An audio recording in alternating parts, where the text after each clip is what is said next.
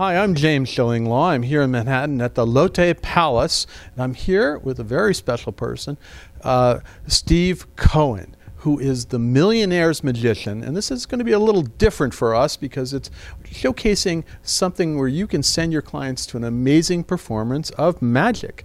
And right here at the Lotte Palace, and he performs many nights, and it's an incredible show. And we're going to find out all about it and more on Insider Travel Report. Now, Steve, first of all, thank you. I saw your show the other night. It was incredible. I wasn't, I've been to a few magic shows in my time, but this was so intimate. It was so different and really so special. It was only about a 30 people or something like that? Yeah, we have about 50 to 60 people at the show. Okay. So you're in such a daze that you forgot all the other people that were there. They disappeared for me. Exactly. You must have made them disappear. So but the idea is we have very intimate audiences. The intimate audiences max out at 64 seats. So, everyone gets a chance to participate, and it's really elegant and it's really interactive. Well, it's called, I think, Chamber Magic, right? And tell us a little bit about what it is exactly. Okay, so Chamber Magic is a salon-style magic show, which means that it's not the grand illusions you might see on a big stage. It's not street tricks that you might see someone do, kind of in a one-on-one.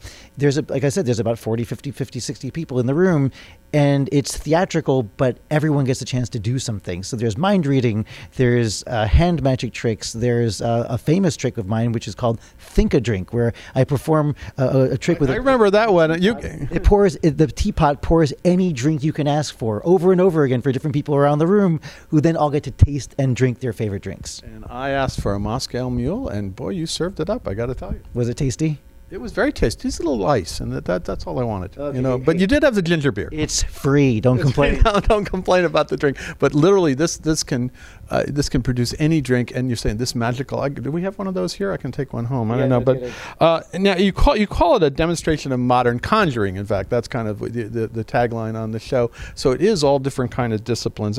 Tell us a bit where we are right now. This hotel and this place. Okay, so the Lotte New York Palace is one of the most iconic hotels, not only in New York City, but also in the world. I think that when people come in here, they step back in time because the building was completed in 1883. So it's really like not just a replica of an old-fashioned building. It is an old-fashioned building that is straight. It's in perfect condition. So when you come into my showroom, which is the Madison Room, one of those beautiful rooms that you'll ever enter in your life, you kind of everything drops away. And since we have a dress code, everyone feels like they're really stepping back into this elegant time that you might see in old movies. No, and it was. Everybody has to get dressed up, and it really is a very different kind of thing. And so when you're doing the performances, how did you come up with the show and this kind of type of show? Okay, so Chamber Magic is a throwback to the style of magic that was popular in the late 19th century. So magicians used to perform in salons or in drawing rooms for elegant crowds. Right. And I thought, wouldn't it be interesting to recreate that in modern day New York? Now, I started this show 22 years ago. So the show's been running now. We've had over 500,000 people who have come to visit me, first at the Waldorf Astoria, where I began the show, and then here at the Lotte New York Palace, since I began here 5 years ago. And the idea was to give people this feeling of intimate magic, but not making it like a burlesque of an old-timey feel. I want them to actually step back and feel like they're really there. And that's what you do when you walk into this type of a setting. So you're as you said, you're the Millionaire's magician. So this is really a place that you're supposed to, people enjoy it. You have a very upscale crowd, and they all come and they're just amazed. Now, well, I should tell you that I am called the Millionaire's Magician. We don't check people's bank balance at the door. So anyone can come. Anyone can come. People buy tickets at the show. It's an off-Broadway production, so people come to the show and they, buy a ticket just like you'd buy a ticket to Broadway. But like I said, even if you're not a millionaire, you walk out feeling like $1 million. Now, why is this smaller performance venue the perfect thing for you? And you've done other things in your career and we'll talk about that in a second, your career, but why is this just sort of the perfect spot for you? I think that magic needs to be performed on a human level. So when you're on a large stage and you're, as an audience member, watching this magician who's dancing around doing magic with smoke machines and whatnot, you don't really feel like you're interacting and connecting with that person on a human level. When you're a magician performing in my setting, which is really up close, and the first row of seats is only 4 feet away from me, I can see the whites in your eyes. I can see the amazement. I can see your jaw dropping. And then I can also joke with you and make personal comments and back and forths with you. And that's something that I think really is a step back in magic, but it's also the future of magic. Well, it is, and really some of the things, people are still astounded, even though everyone's trying to figure out how it is. And I saw people that are seen your show several times, and they're still wondering. Yes, well, people have come back and forth to the show many times. There's one man I remember, he's been to the show 14 times now, every time with a different girlfriend. But that's magic in itself. He's a very clever operator. Who's the better magician now? But it's actually not uncommon. At every show, I say, please raise your hand if you've been to chamber magic in the past. And at every show, there's people who are raising their hands. And in fact, there was one woman who was here recently, within the past 2 or 3 months. She said that she was in her mid-30s, and she came to the show when she was a teenager. And she had been thinking about it her entire life, and she wanted to come back and see if everything she remembered was true. And she said it was even better than she remembered as a girl. Well, that's great to have those people returning now. Now, what's your background? You've been a magician most of your life, right? So I'm in my early 50s. I started magic when I was 6 years old. I always like to say that I wasted the first 5 years of my life. And so I've been doing magic for many, many years now. It's taken me around the world. I lived in Tokyo, Japan for quite some time. I speak fluent Japanese and worked as an interpreter for the Japanese government. But all that time, I was also figuring out how can I make magic, which is my passion, my livelihood. And I think you've succeeded. Yeah. Well, there's always ways to grow, right? So I'm always thinking of new ways to make the show better and to improve. And even now, having done over 6,000 live performances of this show in New York, I'm still trying to figure out ways to tweak it and improve and add new magic. So you do new stuff all the time. You can come back. Sometimes you'll see the same tricks or similar, and sometimes you'll see all new stuff, right? You definitely will see something new. And so that's one of the reasons people come back. They come back to see, they bring someone with them, and that person then reacts, and they kind of get a visceral reaction to seeing how their friend reacts.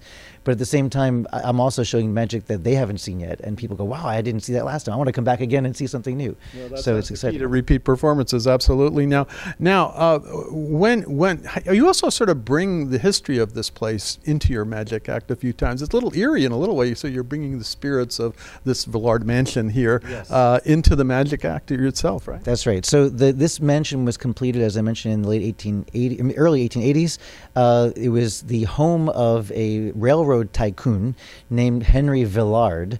Henry Villard had actually made a great deal of money, built this place, then lost all of his money and had to move out.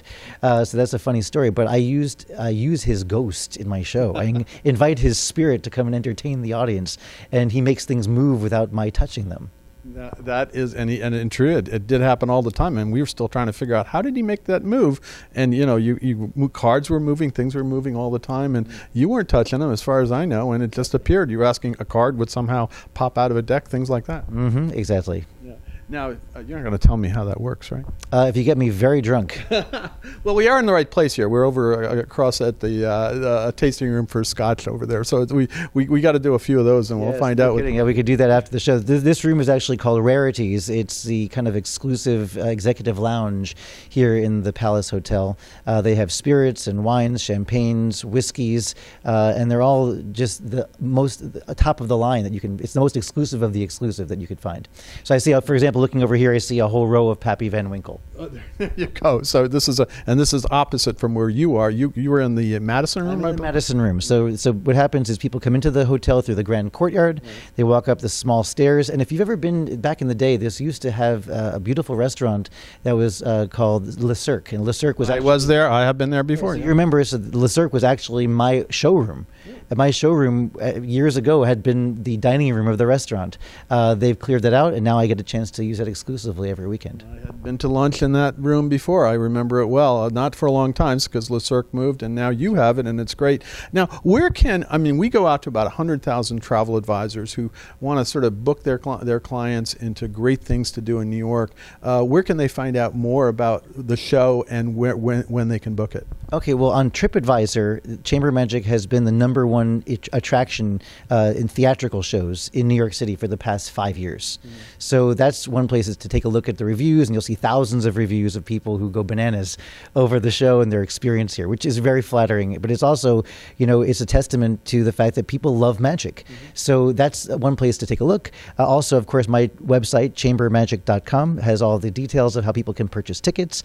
People often buy not only tickets for themselves and their families, but we've had people buy out the entire show, or even just an entire 1 row or 2 rows, or the entire show for their clients. So you can have your whole group and have them come in here, and Steve will perform for you, and it's a really special event that you can book a group and or just maybe a large family or someone who wants to see after you've booked them either in the Palace or somewhere else in New York.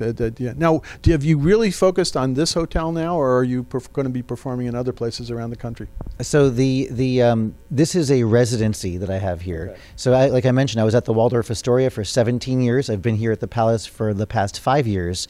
And although I do get a chance to take the show on the road maybe about 1 or 2 weeks a year, those are simply kind of excursions for me. And that might be in San Francisco or in Washington, D.C. or in Miami or Chicago. I've done it all over the country, and also around the world in places like Tokyo and also in London and through France and Italy. So those are private, sometimes that they're open to the public. But if you really want to see Steve, book him, Steve Cohen, here at the Latte Palace, and it's really an incredible event, and I urge you to do it because it really is. It's the best, and you'll be back. Your clients will want to come back and see this. And I understand you might have a little magic for us now. I can show you something. It's very short, but I think you'll really enjoy this. Okay. So. I'd like you to. Well, you've got your hands full, so I'll do this myself. You know what? I will. That's perfectly fine. I'll do this myself. I wanted you to feel how heavy this cane is. This is a heavy yes, cane. Yes, it's not made out of balsa wood. This is a heavy cane. I'll step in your camera. You can maybe just put that down for one moment. And if I just touch the cane, it's like a magnet. Ooh. Look. Very nice. I didn't see. There's no wires, no nothing wires, like that. no strings. Amazing, and that's a very small sample of some amazing magic that Steve has, and he's still doing it. And look at this. Touching at the fingertips. It's not a magnetic cane, huh? Not at all. Okay. Well, Steve, thank you so much. It was a great event. Most amazing magic show I've seen in a long time. I don't go to magic shows normally. I heard about this. I said, and yeah, you've been around and I've heard about it, but this is the first time I had a chance to experience it. Let me get that again. Okay. The most amazing magic show I've ever seen. Is that what you just said? I think I said that. Most amazing. Right there, folks. Okay. Well, there you go. So when you send your clients here, I think they'll agree and they'll be back. Thanks again, Steve. My pleasure. Thank you so much. I'm James Schillinglaw, and this is Insider Travel Report.